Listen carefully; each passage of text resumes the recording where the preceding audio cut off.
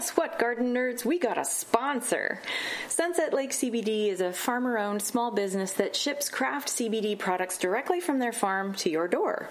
Sunset Lake CBD has something for everyone. They offer tinctures, edibles, salves, and coffee designed to help with sleep, stress, and sore muscles. They're located outside Burlington, Vermont, and were originally a dairy farm, but in 2019, they decided to diversify and start growing hemp. You know, hemp. It's going to save the world. Anyway, you're supporting regenerative agriculture when you buy products from Sunset Lake CBD. They use regenerative and organic methods, and their farm workers are paid a living wage, and the employees own the majority of the company. I've been using the hemp and arnica salve, and I really love how it smells and feels. And my husband has been drinking the coffee, and he says that he's having a no jitter experience. So use the promo code NERD for 20% off your entire order at sunsetlakecbd.com. Now, on with the show. It's the Garden Nerd Tip of the Week podcast, where we spend time chatting with expert gardening guests and we ask for their favorite tip. I'm Christy Wilhelmi. Thanks for joining me. My guest this week is Sonia Harris. She's the founder and CEO of the Bullock Garden Project and the award-winning Bullock Children's Garden in Glassboro, New Jersey. Sonia is a master gardener and a leader in children's garden education. She's been honored with several awards herself, including the New Jersey Agricultural Society's Learning Through Gardening Teacher of the Year Award. She works to assist schools and communities with at-risk youth to learn the joys and benefits of gardening. God, this is such a great subject. I can't wait to talk to you about this, Sonia. Hi, it's so good to talk to you today. Yeah, so well, you've been an educator for over 25 years and you specialize in small space gardening for children, whereas I specialize in small space gardening for grown-ups. Yeah. As someone who is basically not cut out for parenting or having kids, I want to know, I understand how challenging it can be to garden with children. So what turned you on to this mission in the beginning? Oh, my goodness. Okay, well, I have to go back to the very beginning. I was not a gardener. I was one of, like, you see my hands, you see the nails. Like, I was that Jersey girl. I'm not touching the dirt. I tell people the story all the time and they go, really? I'm like, yeah, I was totally not into it. My son went to like a private micro school when he was like 4 and they gardened. He came home and he wanted a garden. And I went, I don't do that, buddy. But I took him to grandmom and grandma, my mom gardened with him and he grew carrots and lettuce, I think. And I was like, that's really cool. I'm not doing that.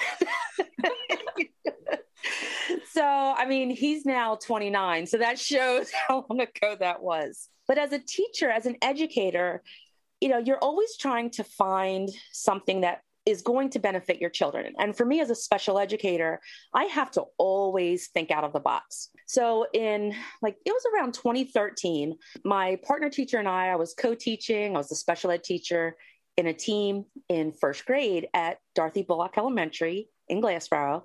And after this math lesson, and I tell everyone, it was the dumbest lesson. I hated that lesson. I use it as an example all the time because there's no transference of skills for the kids. Mm-hmm. It was about measurement, and you would give the kids a ruler or a tape measure, and they would go measure a friend's arm, go measure the leg of a table, go measure the door. But there was no real follow-up behind this. I don't even think we got to that unit by the end of the year where measurement would come back. It was a spiraling program. So you introduce a skill and then just, okay, we'll come back to it, later.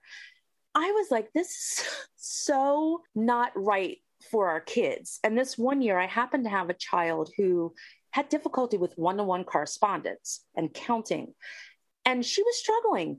And I thought it would be such a benefit to be able to do something else. And I was in a meeting after school and it kind of had that light bulb moment. Mm-hmm. And I looked at my principal and I said, Joe, what if we do a garden here? Because we were all talking about this lesson. My friend Donna was like, yeah, it was a dumb lesson. I was like, yeah, it's ridiculous to do this because there's no teaching of the transference of skills. And because when you're a teacher in a public school and you have to stay on a certain schedule, there's not always time for us to go back and revisit and make sure a child has mastered skills. So we want to make sure we're getting as much in as we can, at that time. And when I said, look, we should do a garden, he was like, well, why? And I said, that would be cool for the kids to really be able to engage in number concepts throughout the year. So they could plant something at the beginning, measure it over time. So by the time we get to this lesson, they already have that background, and we can talk about it, talk about other ways you can measure. We can really build in something here so the kids can keep doing it. Yeah. So it's applicable and there's hands-on. Right. It's for kinesthetic learners, that makes such a difference. Yes, it does. It just makes sense. And he was like, go for it. Like I said, I knew nothing about gardening. Went home. Only gardener I knew was Ahmed Hassan, who had the show Yard Crashers on HGTV, DIY. Only person I followed because I used to love that show. So I messaged him on Facebook. He gets back to me. We're on the West Coast. You're on the East Coast. So how about, here's my number. Give me a call Saturday at this time. Let's chat, see what your needs are. I'm going to really take this long story and try and cut it as short as I can. Because remember, this is like 2013. And Ahmed and I talk. He starts asking me, okay, well, what got you into a garden?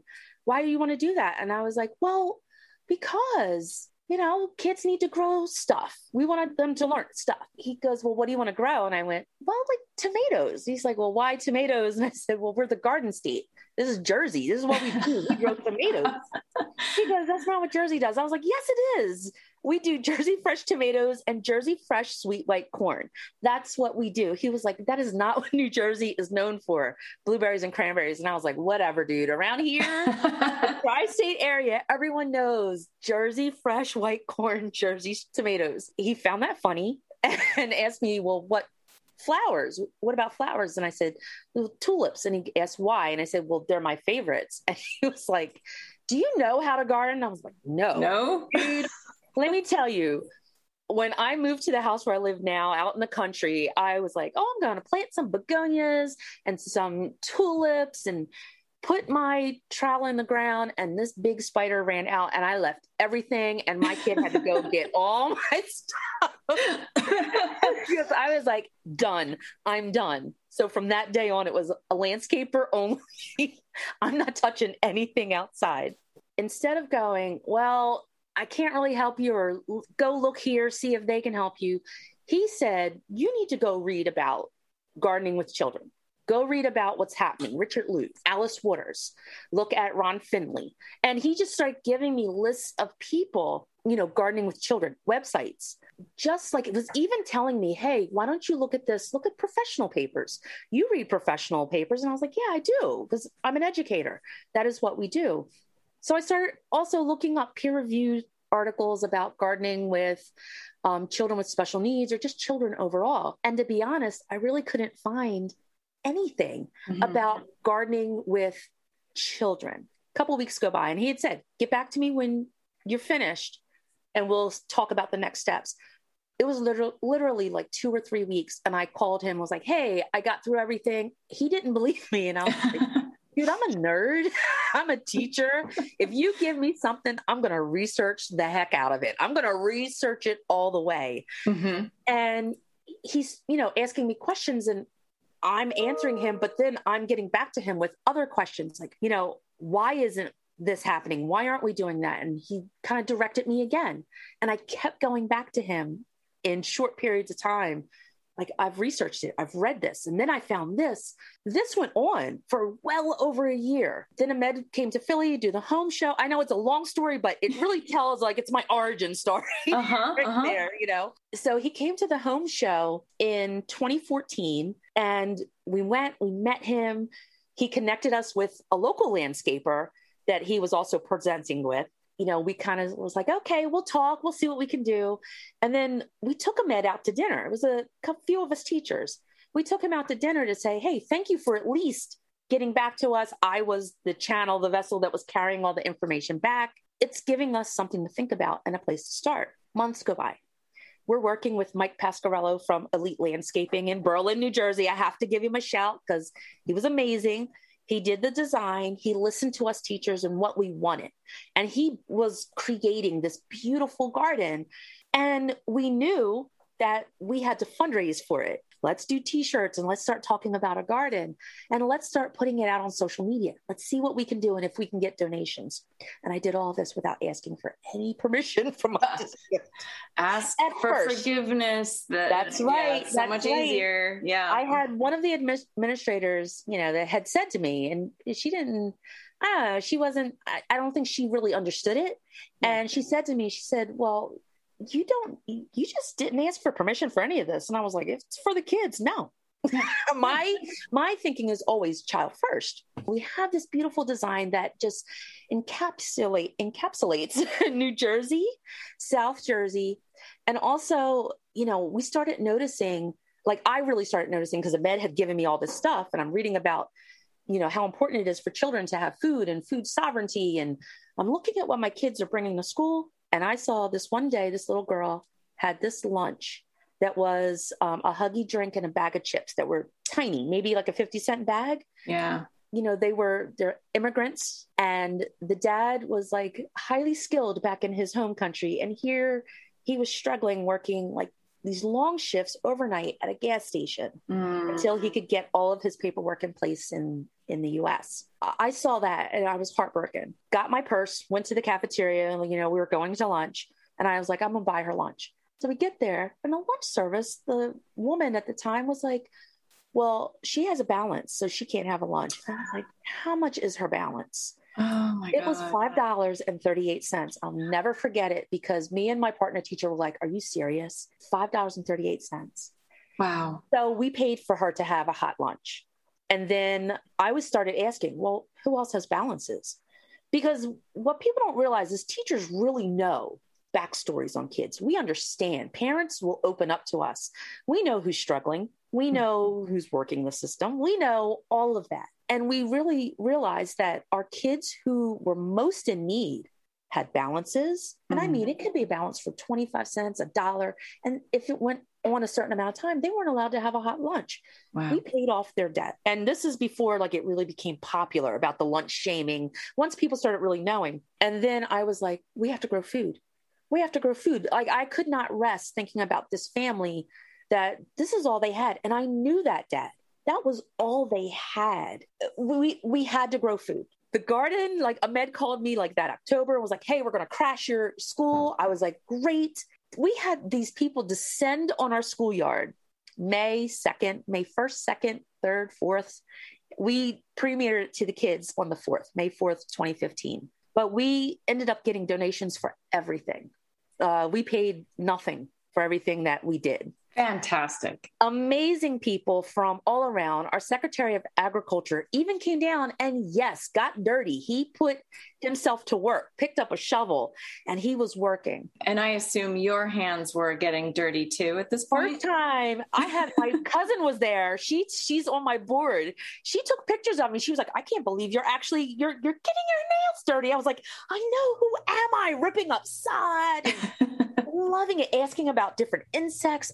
Loving it because we knew it was coming. And I did finally get the permission from my superintendent because right before it was built, he goes, what is all this stuff about a garden? And I was like,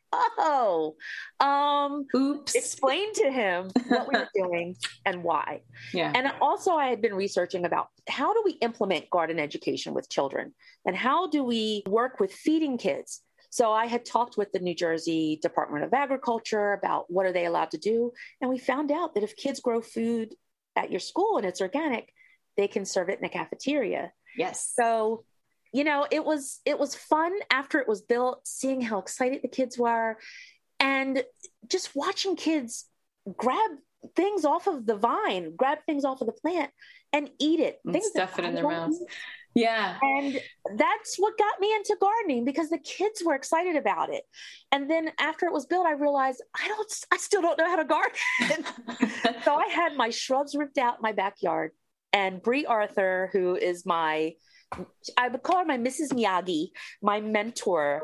She is who is responsible for really just kicking up that love of gardening in me. Nice. She showed me so much and came to my house, and she still was involved with the school, gardening with the kids. And then I'm learning from her and the kids. Excellent. So well, now it's my life. That's amazing. I'm going to ask you more about the children's garden in a moment, but first let's talk about your garden at home. Let's give our listeners a sense of place. Where do you know what your hardiness zone is? Where are you located? Yes. How much space you have to work with? Let's talk about that. Oh my goodness. I am in beautiful Southern New Jersey. Don't listen to all the talk that they say about New Jersey. New Jersey is beautiful, especially the South. Southern New Jersey is gorgeous. I am personally right on the border of zone 7 A and B. So I always like to joke and say, I go with whatever's going to give me the longest grow season. So that's zone B. Mm-hmm. So, 7B. Yeah. So 7B, I have an acre of land. Oh, I'm so jealous. I am slowly actually converting it into a farm. I'm seed farming. So I have the framework up for my high tunnel. It's already been zoned for farming and business. So it's kind of like BGP's home base, my nonprofit's home base. We have the high tunnel that's being built. We have to wait for the weather to kind of cool. It's been really hot here. Oh, and I should say we're recording this in August, listeners. So by the time you hear this, it's probably cooling down quite a bit in zone 7B. Hopefully the high tunnel will be built and you can go on social media and see me. Wow. So I had all the shrubs pulled out. Let's start there. I had, beautiful boxwoods in the front, like some kind of tree. I'm still not that much of a tree person. I can't just look at something and go, oh, that's such and such. Mm-hmm. There were a lot of pine variants that were there, and because it's surrounded by pines. And I had the landscaper come and said, take it all out. Just take it out. So from the front, the side of the house, and the back of the house, had all the shrubs taken out, and I started gardening in their place. Like started with the back. And my first year, it was just simple: tomatoes, lettuce, because you got to grow tomatoes in Jersey, right? I think we had beets, some little things, but mostly tomatoes. I had a lot of tomatoes. And then the next year, I kind of took over another side of my backyard, the side of the house, and the front had already been landscaped, but I grew rice there. I started growing rice. You grew rice. Okay, pause. You were growing rice in your front yard? Yes. Tell me about that. So again, Brie Arthur, she's a huge influence on my life. I have a hashtag, and it's what I learned from Brie. So sometimes I'll put stuff up and you'll just see what I learned from Brie. But Brie has a book about growing grains, and she had been growing grains with the students at Bullock Elementary. The kids had told her that they wanted to grow pizza. Because what we did at the children's garden, after it had been there and implemented, and Brie would come up twice a year to garden with the kids, which was awesome because she talked to them in botanical Latin, but that's a different story. I mean, it was great because they absorbed it. But she started planting, wheat with them and explaining how it would grow. And we did cotton. We did all sorts of these different plants, but a lot of grains. So I'm watching her do it with the kids, and I was like, this is beautiful. And at the time she was writing her book, and I started doing some little grain trials in my yard. And I loved how beautiful rice was as it was growing. And then it just bends, and it lasted from the summer throughout the fall and into the winter. It was just beautiful.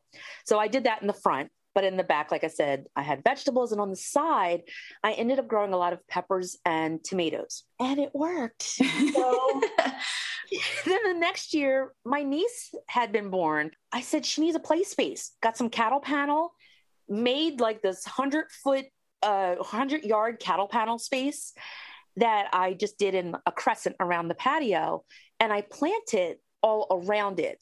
So she had this borders of tomatoes and sunflowers and all this other stuff that not only gave us privacy because it's a big lot, she could be outside and playing in her little pool, but it also created a barrier so she couldn't get out. Got it. Safety and we still call that the play space. So now there's extra that's being grown there. Since I am seed farming, my downstairs kitchen in my house is a grow lab. So I turn that into an incomplete growing room, and there's all sorts of plants in there. My son came home and was like, "You're a hippie." And I went, "Yes." Yes. A hippie with really good nails. Let's just say that. Yeah. Well, wow. Okay. You are definitely a garden nerd. The fact that you are doing grain trials in your front yard fits right in with what we like to talk about here at Garden Nerd. So it's perfect. Good. So let's talk a little bit about the Bullock Garden Project. What is it, and what does this program include? When I was teaching, the garden was, completed in 2015. And 2016, of course, had to come back to school with plans in place. What are we going to do? How are we going to implement garden education with the kids? And we did it through literature, which was awesome. The school was a first, second, and third grade school, but to show educators you can take any subject, any book, any topic, and teach through the guise of a garden. Mm-hmm. And it worked. We saw student achievement came up. We saw student absentee rates lowered, student tardiness rates lowered, because the garden had become ingrained in the fabric of the school. We had food court come in once a week and did a lesson with different grades. So like the first week would be first grade, then second grade, then third grade. And that teacher would cycle through all of the classes. And we had 550, 530, something like that. I know it was over 500, that these kids would be seen. And they knew like, oh, I want to be there for garden day. And sometimes you didn't know, because Miss Bree would do her surprise visits and come up. And maybe your class was going to be one of those scheduled to go into the garden and garden with Miss Bree. Or sometimes I would say, hey, like if a grade level would tell me, hey, we're doing this book, can you help us? I would take my prep or my lunch and go out into the garden and do lessons with kids. And kids didn't know. Mm-hmm. So they wanted to be at school. And like I said, behaviors, we saw a change there because kids wanted to be able to garden. I even did some research there with taking kids who were the high flyers at the principal's office, kids that had some real behavioral difficulties and challenges, said, all right, well, let's take these kids, and there were 7. Let's create a plan where they get to come work with me, garden, talk to their plant. We did a whole little horticultural therapy session, and you had to come to that class because if you missed it, and it was during my lunch, if you missed it, no one's watering your plant. So your plant is not going to make it. Now, they didn't know that, yes, I was going in every day and making sure their plants were okay. Oh, wow. Motivating. All the kids, except for one, made it. Wow. All of them. So it's, being able to show, and I was in grad school at the time, so being able to show that gardening also does modify behaviors. As a special educator, I was blown away. So what we were doing started to get noticed by the Department of Agriculture, by New Jersey Agricultural Society, by different people around the state. Mm-hmm. And I had teachers coming to me and asking, how did you do this? How did you get it past your board? So I started working with a couple of schools, because we know that was the hard part. That's the hard part. Lucky, and had my superintendent who, once he found out, bought right in. Dr. Silverstein just bought in and said, all the way, do whatever it takes. If you have a problem, let me know. So he really coached me in how to do things so they would pass through the board. And it's not like, you're not trying to get around, you're just understanding how things have to be worded and packaged. So I took that knowledge and started helping other teachers, then realized if I'm a nonprofit, it's so much easier to help schools. So I got a group of my friends together. We formed a nonprofit. We received our 501c3 in 2017. Now, this is 2 years after I've done this. We opened up our first website, and within a month, we had like 30 some applicants, people who wanted a garden around the world. I mean, like South Africa and different places in Europe. And we were like, whoa. We just thought this was going to be like New Jersey. So this curriculum is documented or no? Yes, we do. We have it. But it was just shocking because we said we just wanted to help other schools. And we found out we really needed to help them get supplies. Because like me, I know as a teacher, there's no funding in your budgets for this. No. So I really started going out and getting donations. And then it was easy to come from the Bullock Garden Project and then go to a school. So the Bullock Garden Project is standalone. We are not the same as the Bullock Children's Garden, but we got our name because, of course, I'm a teacher. I'm a nerd. I like organization. I have a big white binder that had Bullock Garden Project on it because that's where I kept all of my notes and all of my information. I still have this binder. Yeah. Everything that I was learning, I was keeping it in that binder. So now we still go and we have grantees every year. We ask for people to come and apply. We service schools that are mostly either predominantly at risk financially, like, the students have food insecurity, or if you have a high rate of students who have special needs, because, my heart is in special education. And we actually work to inspire kids, not just to garden and grow food. We want their parents involved. We want communities involved. So we've now branched out, and we will actually provide free garden lessons to parents, to families, to anyone who wants to grow food. That's great. The COVID really showed us that. So we kind of pivoted and added food security to one of our missions. And that's what we do now. We go out and we help schools grow gardens, help communities grow gardens, and we help anyone grow gardens. And how much space do you have to work with at the Bullock Garden or the Children's Garden? Oh, I should have had it mapped out. It's a pretty decent sized garden. I would have to actually go look up the square footage, but it's a nice size space. But I've also worked with gardens for schools where they've had one bed. We have a school in Trenton, New Jersey that has no green space. So we had to take in grow bags, and we created a garden for them because they had 99% of their students were food insecure. Oh, wow. So we went up there and created, a beautiful garden in a concrete space because we know that it's important for the families to get fresh food. Speaking of food, so fall planting season is really near or upon us, depending on where you live. Right. So what do you usually plant or do in the fall in the Bullock Children's Garden? Really, the fall planting starts before the kids come back to school. So one of the things that we do is I still have parents who know who I am. I retired in 2019 because I wanted to run BGP full time. And the good thing is we still have that partnership with the Glassboro School District. And I also work with the borough. So I do volunteer work for the borough of Glassboro. I don't live here. I don't live in Glassboro, but I know way more about this town than I do about where I live.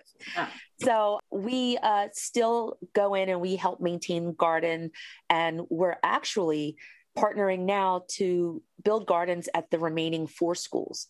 Okay, and so we're going to run the gamut. Well. Yeah, we're going to do it all. And you have all those different ages to plant for as well. Yeah, so what are you planting? You have to ask the kids, because that's what we do. We go in, ask the kids, what do you want to do? Put it out on social media. Ms. Harris is going to be in the garden Saturday from 9 to 1. And people show up, and it's great because a lot of my former students will also show up. But we ask the parents and the families, what do you want? What do you want here? We do a lot of greens. The school is bordered by low-income housing. And unfortunately, that's also a marginalized area, not just because of, income, but racially and culturally. So we have a lot of mixed cultures in there. We have a lot of African-American cultures, a lot of Hispanic cultures, and we have a large Turkish population here as well. So it's nice that we get to grow this array of foods. We always try to do collard greens and kale and all of the leafy greens that are, of course, important to so many African-American households. But we do try and get input from everyone else. So yes, we will grow a second round. We have another round of tomatoes that are going.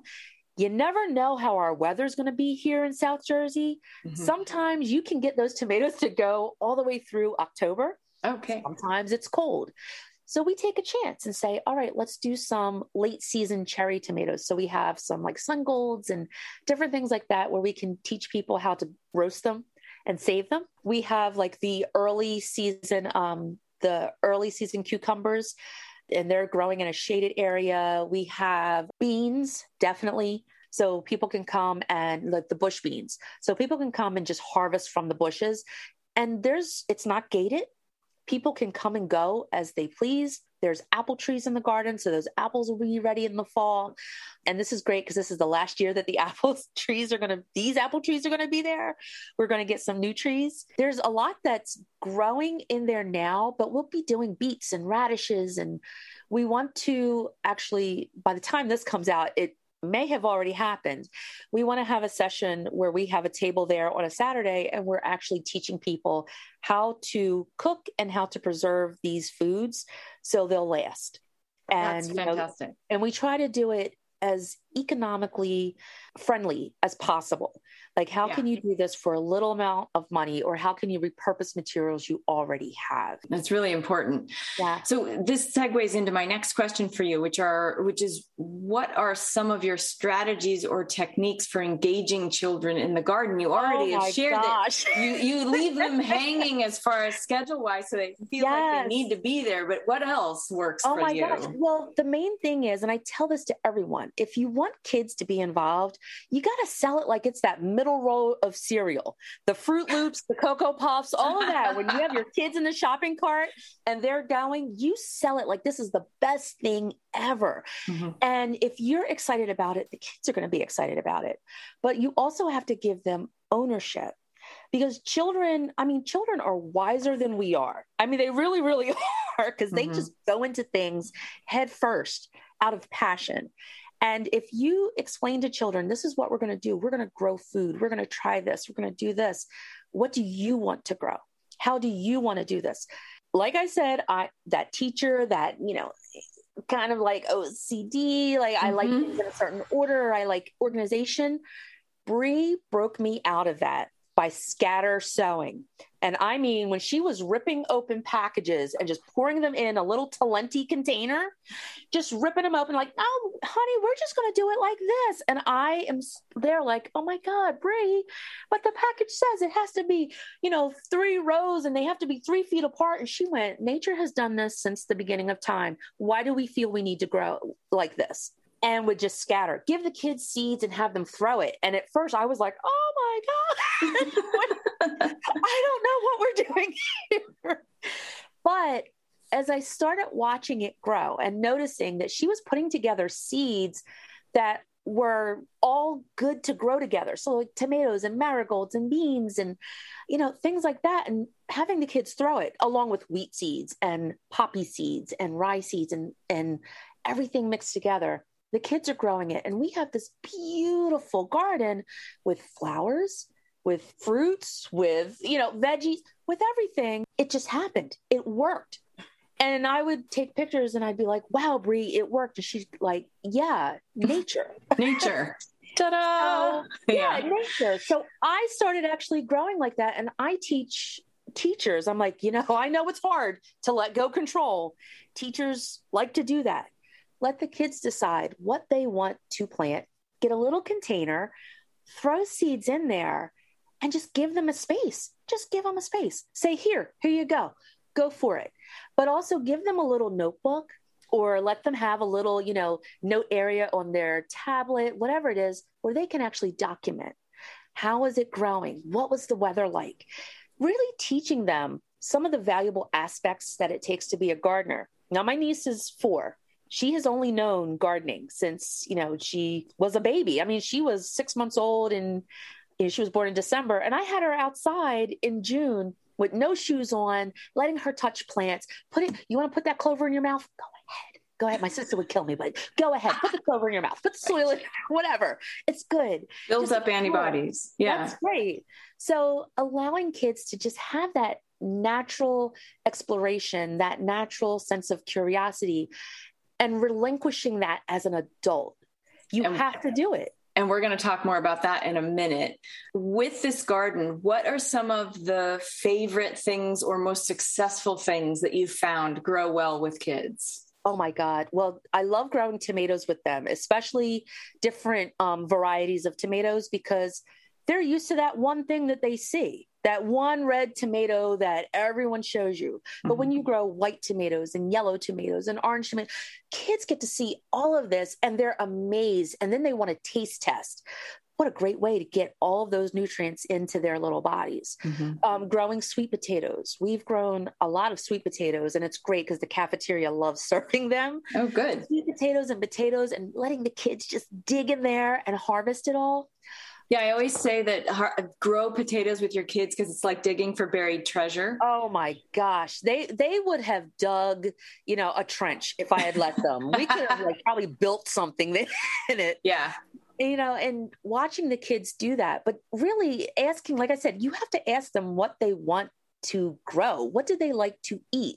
That's what's going to make it successful. Because if you plant it, they're not always going to try it. But I don't like radishes. I had the kids grow radishes because, that's quick return. Right. In a few weeks, you've got a radish ready to harvest. I have a picture of the kids grabbing it out of the ground and just eating it, soil on it. But I had taught them, that the soil is natural. It's worm poop, it's okay. Right. It's all good. That hooks them in. And they're just wiping it on their shirts and eating it. And they're like, Miss Harris, do you want some? And I'm like, no, I don't.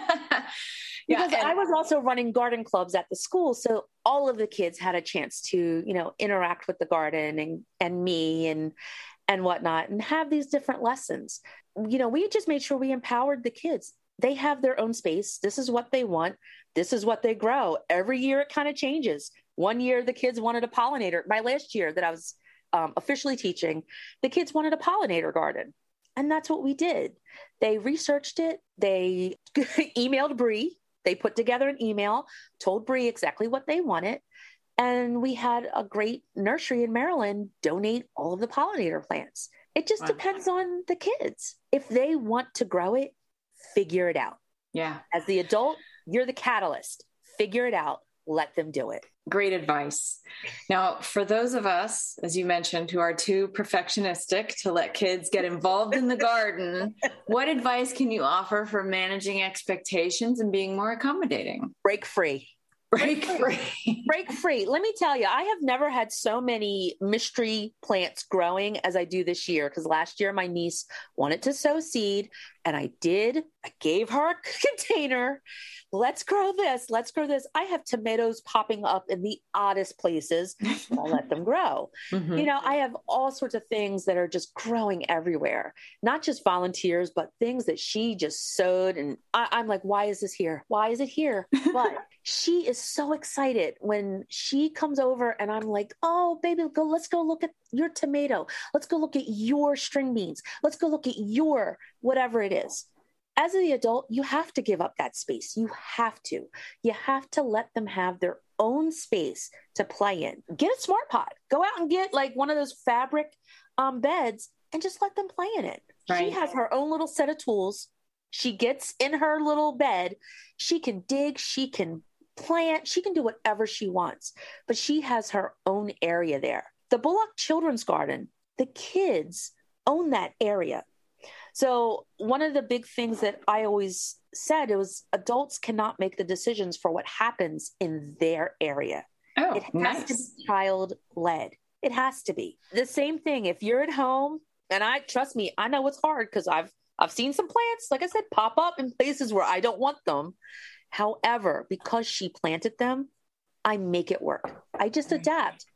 If we want to inspire them to do this, we have to let them know that the possibilities are endless. Their dreams are endless. Their ideas are endless. So if she wants to go plant it under the pine tree, right next to my pollinator bed or whatever it is, go for it. But let's explore that. Let's take that time and see, how is that tomato doing? How is that string bean doing? Oh yeah, that one doesn't look so good. Well, why? Let's look around. Why? And at age 3 and 4, she can tell me. The first, second, and third graders could tell me what was wrong. If, we planted something, they wanted to plant it somewhere. Let's go look at those instructions again. Let's look that up. Let's see what did we do? Did we follow that correctly? And the kids took off. They did that. They discovered what insects were in the garden.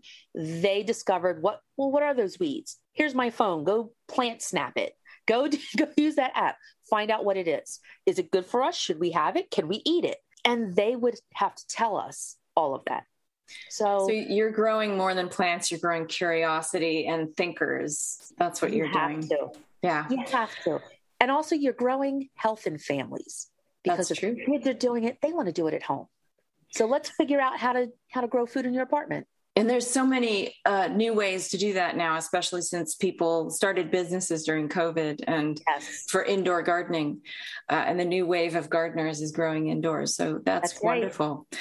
Well, it is tip time. Do you have a favorite tip that you'd like to share with the Garden Nerd audience? I'm going to reinforce what I have said this whole thing. My garden tip is to break the rules. Break the rules. There's nothing wrong with breaking the rules, and take it from a rule follower. I think I broke my child by making him, when he was little, I wanted the books on his shelf to be asymmetrical. I wanted them to go from biggest to smallest. I am that kind of a person, a control freak. Mm-hmm. And when I let go of what a garden, quote unquote, should be, what it should look like, I relaxed. And I found a deeper beauty for myself. So when you let that happen in children, just imagine what doors you're opening. So my big tip is get off of the rules. Put some seeds in a container, just take some and just throw them wherever. See how free you feel and then watch what happens, because nature's going to do what she does. Let it happen. I'm breathing deep over here so that I don't hyperventilate, because you have to try it, Christy. Yeah, I know. Well, it's true. I see this in my own garden, because when I first started gardening, I was certainly a lot more. Everything was like a quilt, like a perfectly structured quilt out there. And then over the years, I started to just let stuff volunteer and show up, and then I kept it going. And it's such a diverse garden, and we have pollinators everywhere and habitat and all of the things. And, it makes for a messier garden, but it certainly is more fascinating and full of life. So I'm on board with you there. Absolutely. Absolutely. So that's my tip. Excellent. Well, thank you so much for that tip, Sonia, and for being on the Garden Nerd Tip of the Week podcast. Thank you. Thank you for having me. This really was fun. Well, how do people find you? Point us in the right direction. Awesome. So if you really want to get in touch with me, you can go to Instagram. I am on Instagram a lot. I love Instagram at NJ Garden Teacher, New Jersey, like New Jersey Garden Teacher, at NJ Garden Teacher, across all social media, Facebook, Instagram, Twitter, TikTok. I think I have a Snapchat. I don't even know. I don't use it. And then you can go to our website, bullockgardenproject.org. It's BULLOCKGARDENPROJECT.org. I know it's long. We tried to get BGP.org, but someone had already taken it. Yeah. So some chemical company out there. Probably, Exactly. So you can just go find us. The messages on the website come directly to me. Please sign up. We're in the middle of a revamp, and hopefully by the time this is out, it's there. So you can really see the work that we do. And like I said, we do have partners around the globe, Canada, Africa, Europe, and hopefully soon Asia. So we want to have some hands on as many continents as possible. Very exciting. All right, Garden Nerds, you'll find a link to the Bullock Garden Project on gardennerd.com this week. We'll also share Sonia's social media links and a nifty 5-year check-in blog post that she wrote during the pandemic that I think is worth reading. That's it for this week. Subscribe to this podcast on Apple Podcast or wherever you listen. Visit us for tons of free gardening information at gardennerd.com. Show your support for this podcast and the other free stuff on Garden Nerd by becoming a Patreon subscriber. You'll find us on Instagram and Twitter under Garden Nerd 1, on Facebook as gardennerd.com, and of course, our Garden Nerd YouTube channel. Happy gardening.